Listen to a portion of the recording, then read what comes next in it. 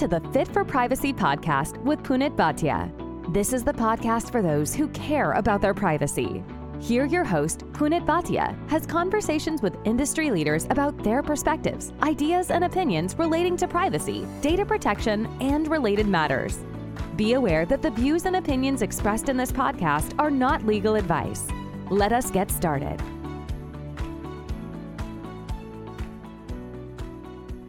If you're looking for a job, you want to attract or you want to go to the best company, and you want to know, how do I find my ideal job? And if you are a hiring manager, you want to have the best talent. So how do you ensure that you're getting the best talent, or as a job searcher, how do you ensure that you're getting the best job? And more importantly, what are the tricks of doing that? Well, we have a very interesting guest named Coseglia, who's my dear friend as well. He's the CEO of True Staffing Partners, and he helps people get their dream jobs. So we're going to have a fascinating conversation with him because they released what we call the Data Privacy Job Report for 2022. While you can, of course, download it from their website, let's go and talk to Jared and ask some questions around how can we find the best talent and how can job seekers find the best job. So welcome, Jared. How are you doing? Great to be back with you. I'm doing great. Happy summertime. Indeed, happy summertime. So we are going to talk about what we call the Data Privacy Job Report for 2022. Tell me, what is it? So this is a jobs report put out by my organization, True Staffing Partners. It focuses exclusively and explicitly on the data privacy jobs market. And what it really aimed to do is to give guidance to both job seekers and hiring managers on what is happening in a very tumultuous, complicated, fast-moving, ever-changing job market, both because of the industry of data privacy and just in general, how it's evolving and maturing, but also coming out of the pandemic and how work is forever changed as a result of the pandemic and how that too is dramatically affecting the data privacy job market. And it gives guidance on everything from timeline to hire, to how to talk about your program and its maturity model, to salary information and what different job titles are commanding, and a lot more. Wow. And I'm tempted to ask, how can somebody get access to it? Of course, we'll talk about it. Yeah, of course. You can visit our website, truestaffingpartners.com. That's TRU staffingpartners.com, and download a copy, request to download a copy. It's completely free. It's available to anyone and everyone who wants a copy, and we're happy to share it with the world. Wow. When we talk about data privacy job reports, I've heard about the IAPP data privacy salary survey, so which kind of focuses on how much privacy professional is getting based on experience and all that. And of course, some people say it's US centric. Of course, we let people decide. But how is this one different? So I'm so glad you asked that question because it really is very different. And the difference is very simple. A salary survey like the IAPPs and others that are out there in all sorts of different industries, not just privacy, generally go and request people to volunteer information about what they're making out in the marketplace. Mm-hmm. Our data comes from actual jobs that have actually been taken, that actually occurred in the timeframes that we've discussed. And so the data for me is a little bit more authentic and immediate, and it's not voluntary. These are the people who changed jobs, many of them through True, but some that we're documenting that have moved not through True, or that took jobs that who we were working with, but wound up taking a job with somebody else. We have all this information. I mean, we're really, really collecting the data that's necessary to be able to put out this kind of information so that the market can adjust. So do I get it right that it's the data about people who change jobs through True Staffing? Correct. That you collated along with other data that you had? Correct. So the inflection point is at the time someone actually changes a job, right? And that's the other difference about a salary survey. You may survey someone's salary information, but they may have been sitting in the same job for 5, 6, 7 years. and that may have a completely different impact on what their compensation is or how they got hired, what the timeline to hire was, or what their title was, than say somebody who's switching companies and changing organizations in order to move financially or vertically up. And so what we're presenting in this data jobs report is that inflection point data at the time someone changes a job versus what somebody may be making in a job that could be based on great performance and hyper accelerated earning potential, or sometimes a lack of accelerated earning potential because they've sat in the same company in the same job for so long and have only gotten incremental increases in base compensation while they've been there. Meanwhile, people in the market in 2021 and the first quarter of 2022 were getting anywhere from a 22 to 30% increase in base compensation at that inflection point where they changed jobs. Wow. So maybe let's go through the journey of a privacy job and start with maybe the hiring managers, if it's okay. Please. So when you want to hire somebody, what are your challenges these days? And especially because when we were 3 or 5 years back, the challenges were more like there are not enough people in the market. There are not enough knowledgeable staff. Nowadays, when I see, it's slightly different. It's not about finding people. It's about finding the right people with the right knowledge, because everybody says I have 5 years of experience in GDPR. So what do you see as the challenges for us? Every GDPR experience is not equal. I think that's why we're laughing, right? Because one person's experience in GDPR may be very different than another, regardless of the temporal, equivalent. Yeah.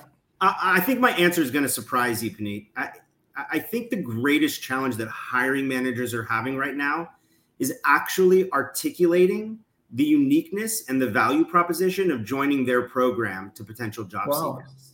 And our jobs report goes into that, right? Our jobs report is not just filled with data and data points, although those are very useful, particularly in allowing hiring managers to evangelize to their stakeholders around things specifically like compensation or speed of hire. But to your point, I think the more challenging thing is actually verbalizing and articulating where they are in their maturity model, being able to articulate it simply and honestly, right? I mean, these are the cornerstones of privacy, right? And trust, simplicity and transparency, and entice people to work with them. The onus a lot of the times is on the hiring managers to sell the candidate. And that's a big adjustment for a lot of people that have been in leadership roles for a really long time, where the expectation is the job seeker is the eager beaver looking to work for their organization. Meanwhile, every job seeker who was in privacy in 2021 had a minimum of 2, but an average of 3 job offers, not including counter offers, at that inflection point when they changed a job. So whoever you're talking to hire for it, they're talking to multiple other people. Now, that doesn't mean that we have a shortage of talent necessarily. It's just that the talent that is highest, most desirable right now and in the highest demand is getting a lot of attention from a lot of people. Interesting. So you say it's job seekers market right now.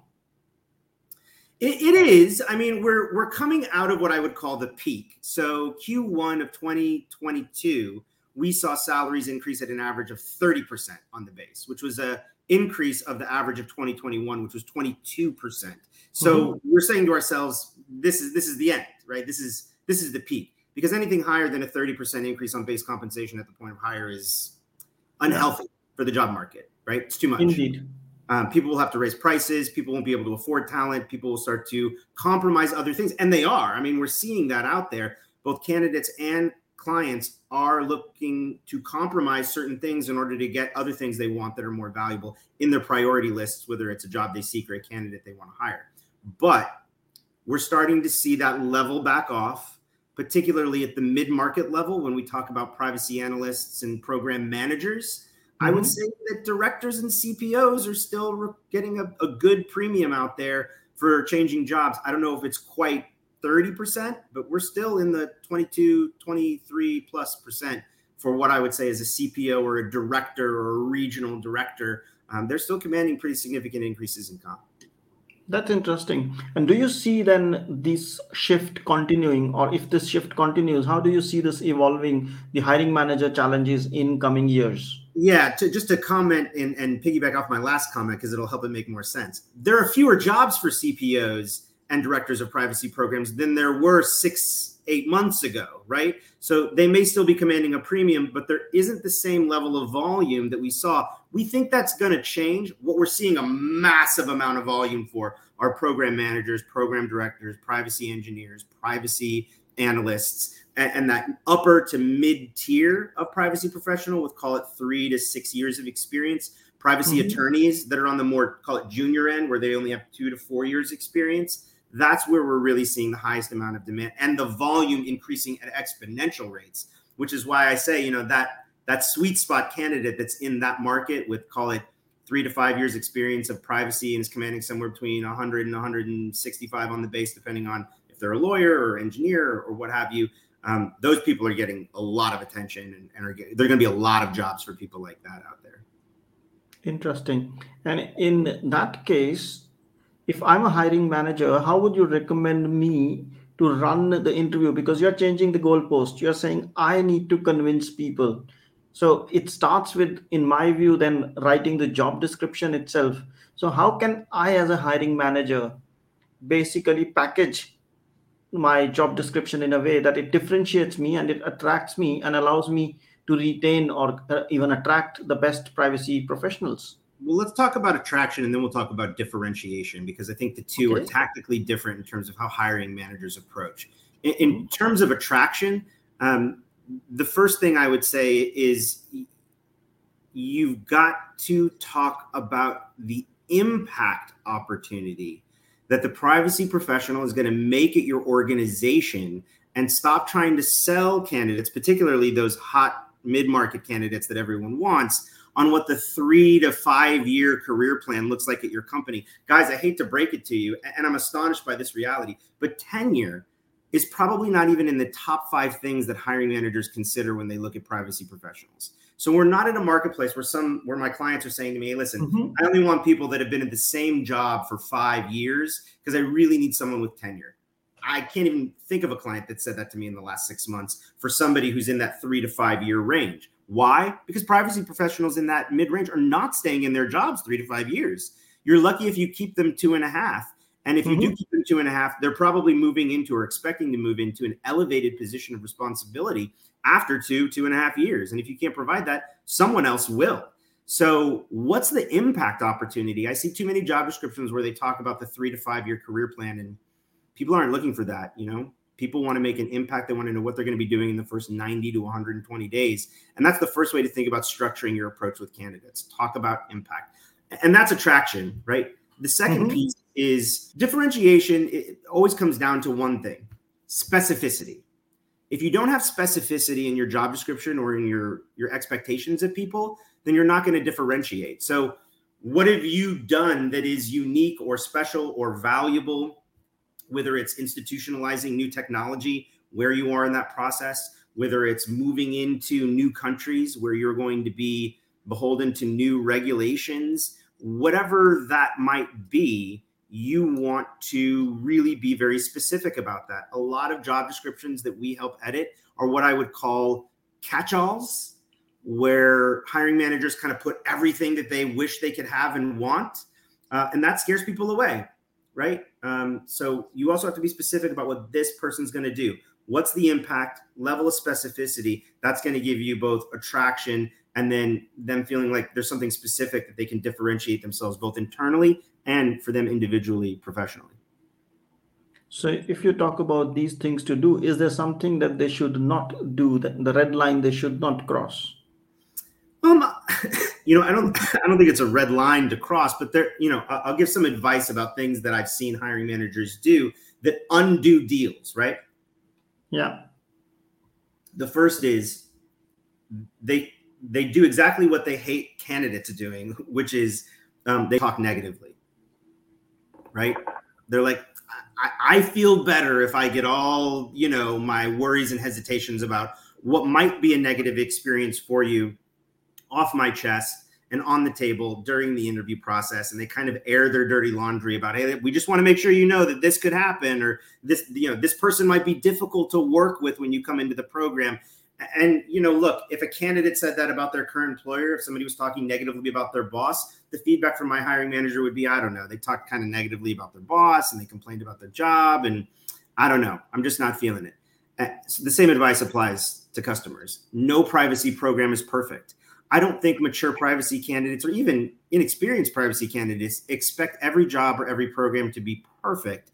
But they do want to be sold on the opportunity. They want to hear more about the good than they do the bad on their first, second, and third date before you get married and come to work for them, right?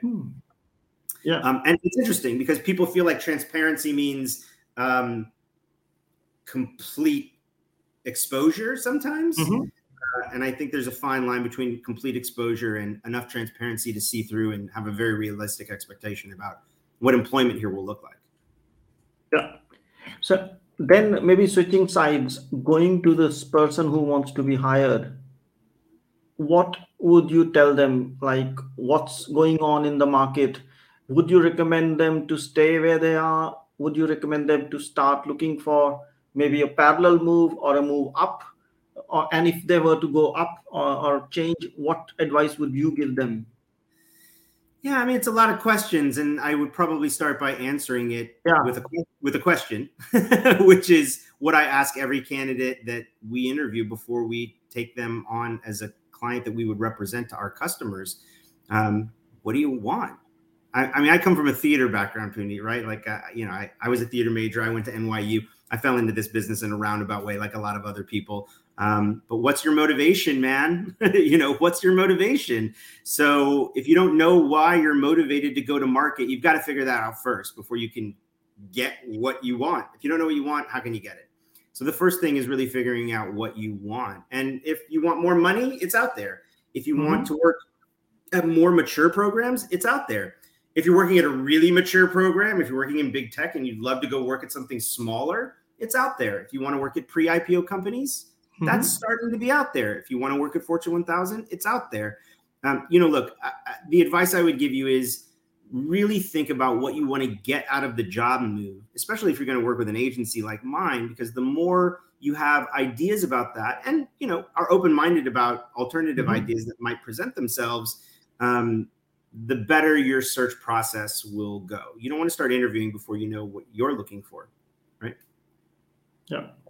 And for somebody looking for a job, would you have any other suggestion? Finding out your why, that's good.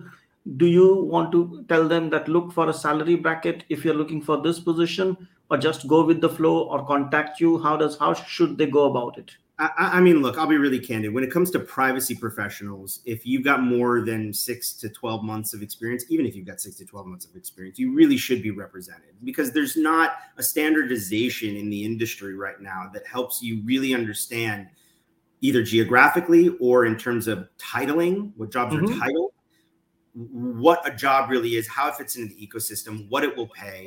People are not advertising salaries on job postings. And I think one of the most damaging things a candidate can do for their job search is go online, see hundreds of different privacy jobs posted, and just start sending their resumes out to all of them. That's the worst thing you can do, because what happens when you do that is you usually go into some kind of AI portal where some technology is sifting through parsing your resume amongst hundreds and hundreds of others, most of whom are not privacy professionals or even remotely qualified for that job. And, you don't get a human eye on your resume necessarily right away and necessarily ever. And at least with my agency, there's always human eyeballs on every resume that comes through. Yeah, we're using machine learning to do all sorts of things to create a better, more curated experience for our candidates, both passive and active job seekers. But at the end of the day, if you send us your resume and you're a privacy professional, you're going to get at least 2, probably 3 sets of human eyes that take a look at it, and multiple people that are going to talk to you about your career, talk to you about the clients and job opportunities that are out there, and help prepare you not just for figuring out what you want, but figuring out how to ask the right questions and articulate your own personal value proposition on an interview. Okay. And from a privacy job seeker's perspective, or even otherwise, has the job market changed especially in the course of pandemic or since the pandemic.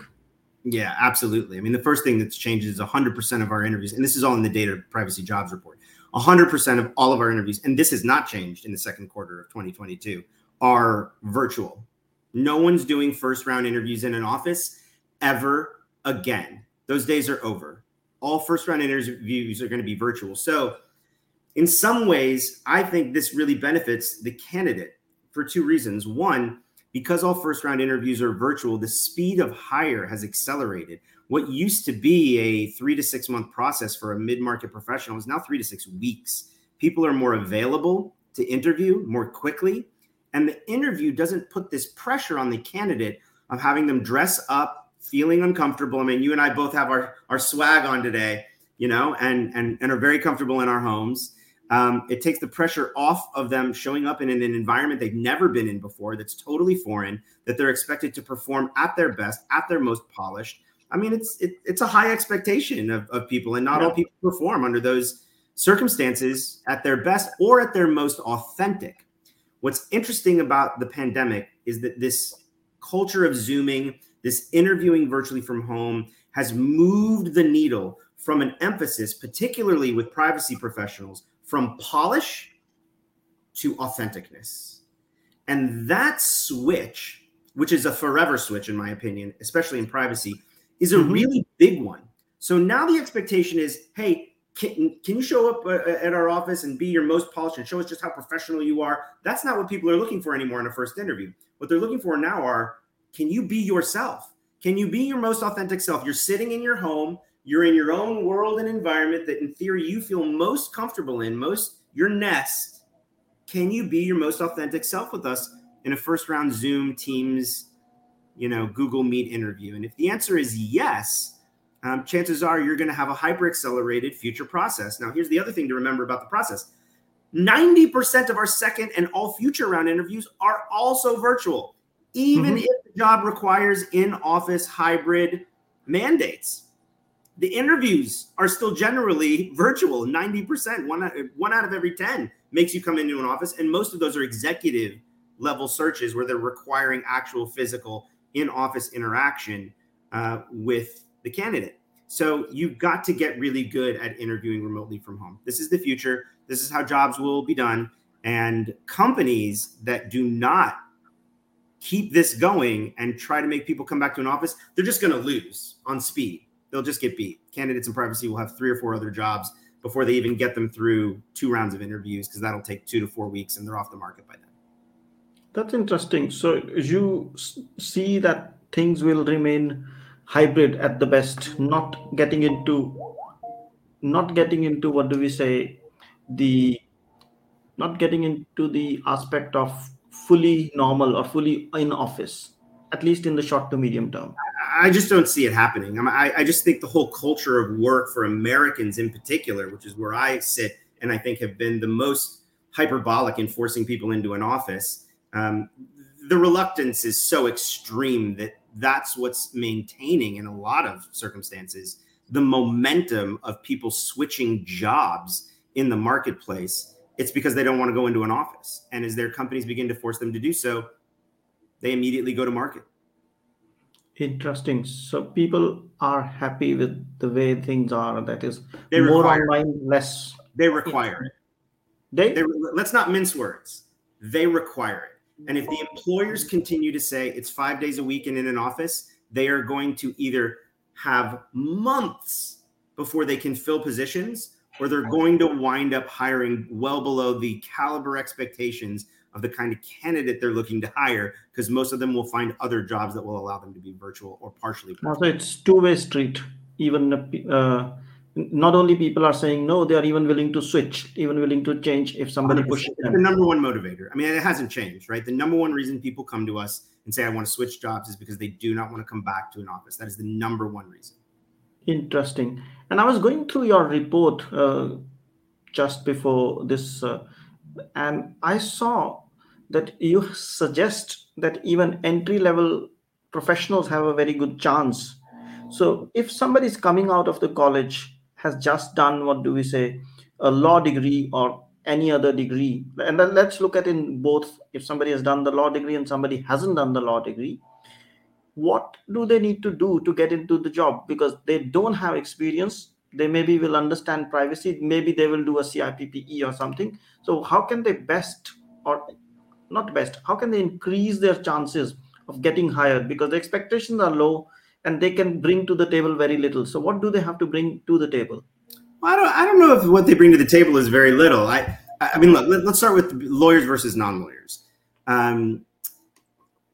Lawyers need to be open to non-lawyer jobs. I think that's the first piece of advice I would give most lawyers, because the market is shifting and we're starting to see more and more jobs in operations where a JD might be preferred or desired, but not required. And you're not practicing law in that position. But I mean, this position, could be your way into the industry that could lead to future positions where you are practicing law, specifically around privacy. So that's the first piece of advice is if you're right out of school and you've got a JD, quite frankly, you might find the operations roles much more interesting, the program roles much more interesting than sitting in a contracts farm working on ad tech contracts and, follow the sun style, at a vendor or law firm.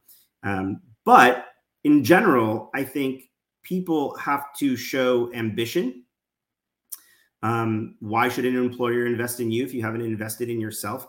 I speak at and advise a number of law school students at a number of law schools all over the United States to start taking their IAPP certification trainings before they graduate law school, because having them as they go out into the world of like, well, I was in law school, I knew I wanted to do something with privacy. I just found it fascinating. I got the certification while I was in school. I mean, that just shows to a future employer that that's somebody that they would want to invest in. So how have you invested in yourself? How are you articulating that self-investment in terms of ambition and also its value proposition to your education?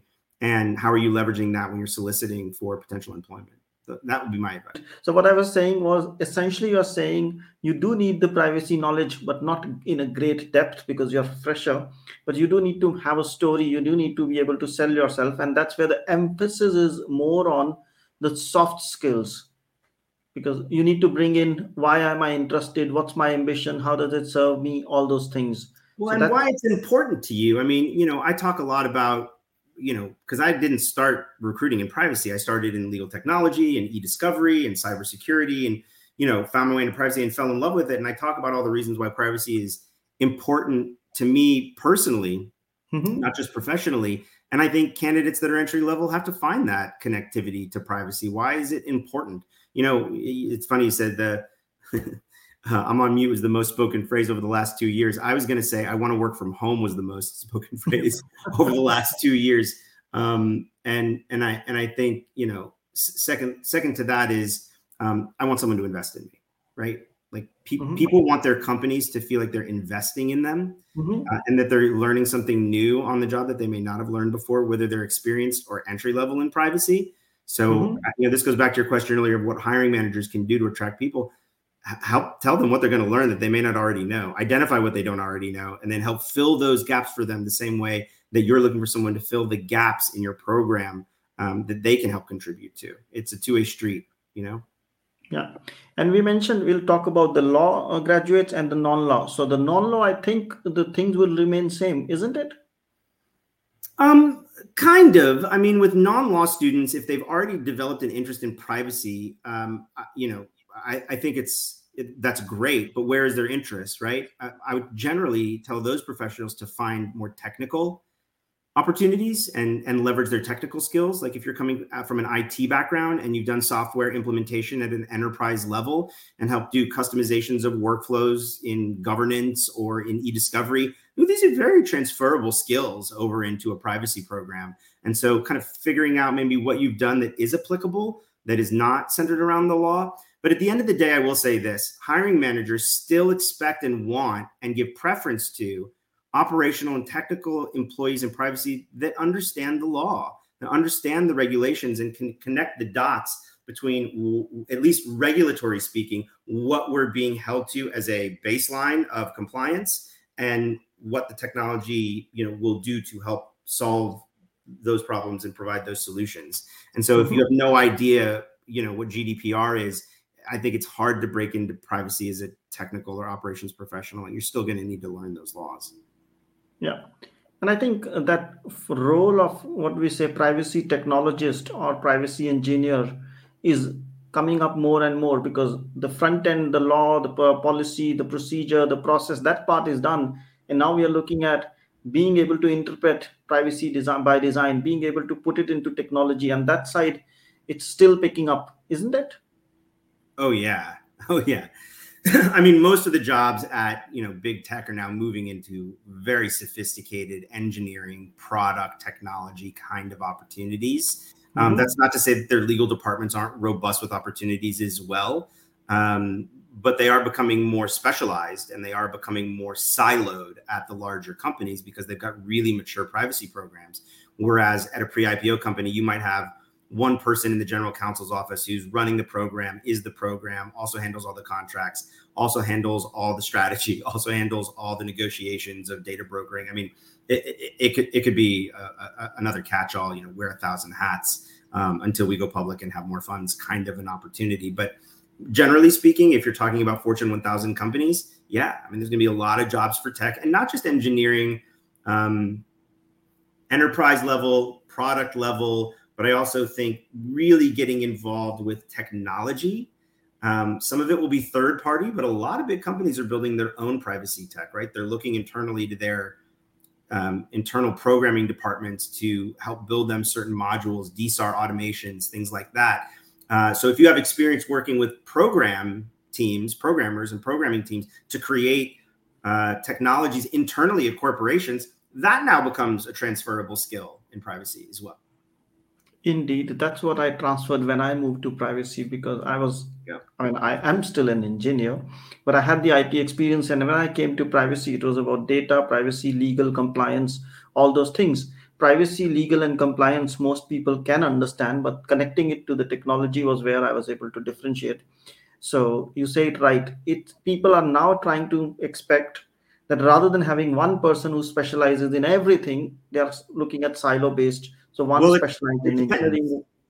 It depends, Punit, right? It's how mature they are. If you're working at one of the FANG stocks, then yeah, they've got a really robust, highly diversified, compartmentalized privacy program because some of them are the most unregulated.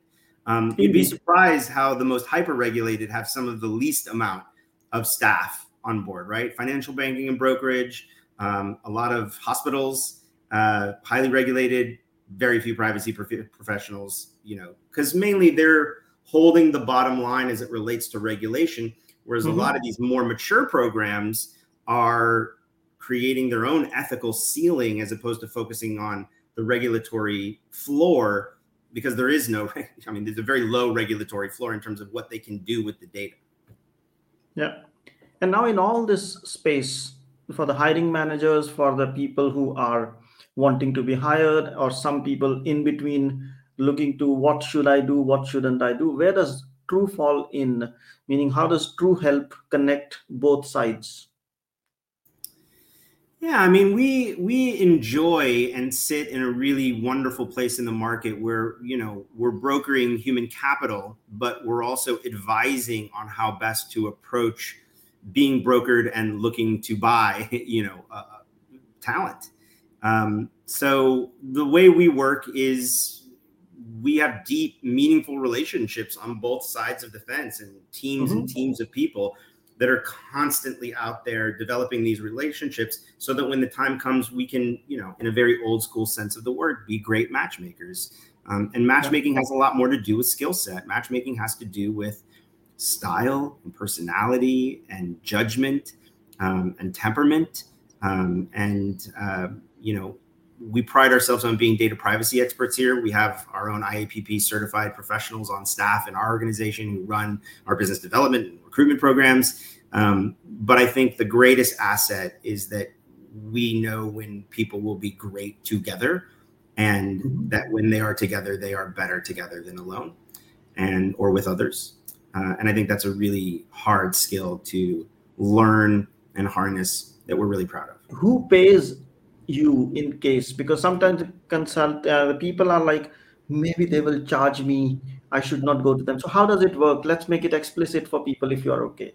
It's so simple. We always get paid by the hiring managers, by the companies. We never get paid by the candidate. We never get paid by the job seeker. We never ask for money from job seekers prior to representing them. It is a circle of trust. It is a circle of trust. And so, we get paid by the hiring managers. Often we get retained by them where, they pay us upfront exclusively to represent them and go to market with them. Other times it's contingent. Other times it's contract.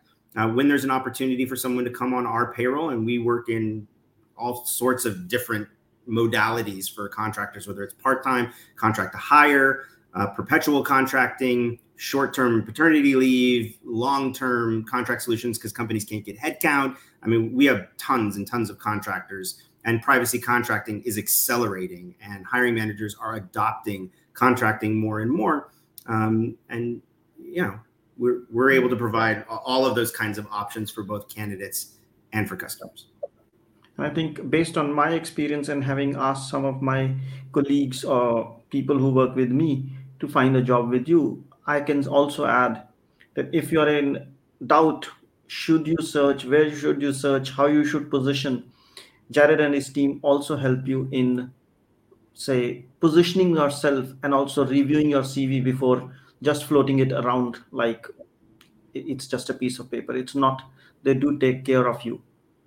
Yeah, it's a process, right? I mean, sometimes for some candidates, we ask them to create resumes that are very specific for specific opportunities in order to draw attention to aspects of their experience or skill set that we want to highlight or heighten in terms of visibility on the resume. And subtle adjustments like that can be the difference between your resume getting glossed over and it being the one that rises to the top of the stack. So we're definitely involved in that process. But really, that's the fun of this job, guys. I mean, listen, if I was just pushing paper out and sending resumes, what a boring job. And why would you want to work with me? I'd be a really boring person to get to know. And so would my staff. They'd be a bunch of paper pushers. But my staff are fascinating, interesting, warm, intelligent, caring people who enjoy the process of getting to know who we're going to be representing and really being the most authentic in how we represent companies and individuals to each other. So if you've never been represented, if you've never had an agent, I mean, look, we're trying to give our people the Jerry Maguire experience. We really are.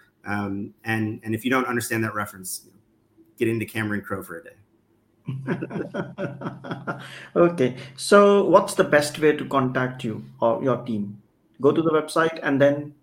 Yeah, it's always best to just go to the website. There's a ton of information there. There's a ton of different ways to contact us. You can register to receive our Hot Jobs newsletter, which comes out every week. If you're a customer who's looking to hire, you can receive our contract staffing newsletter, which comes out every week. We also have a number of different quarterly newsletters if you just want to receive things quarterly. If you see a job you like, you can apply for it directly and get a specific agent who works on that customer and client to reach out to you to tell you more about that opportunity. You could also apply for just broad representation if you're not actively looking, but you might be in the next 3 to 12 months and you just want to talk to somebody about where you're at and where your head's at, and you're trying to figure out the why of why you might want to go to market, but you feel intuitively that it might be time and you need someone who's a third party to talk about it with. We're happy to have that conversation. You could just apply directly to our privacy application online.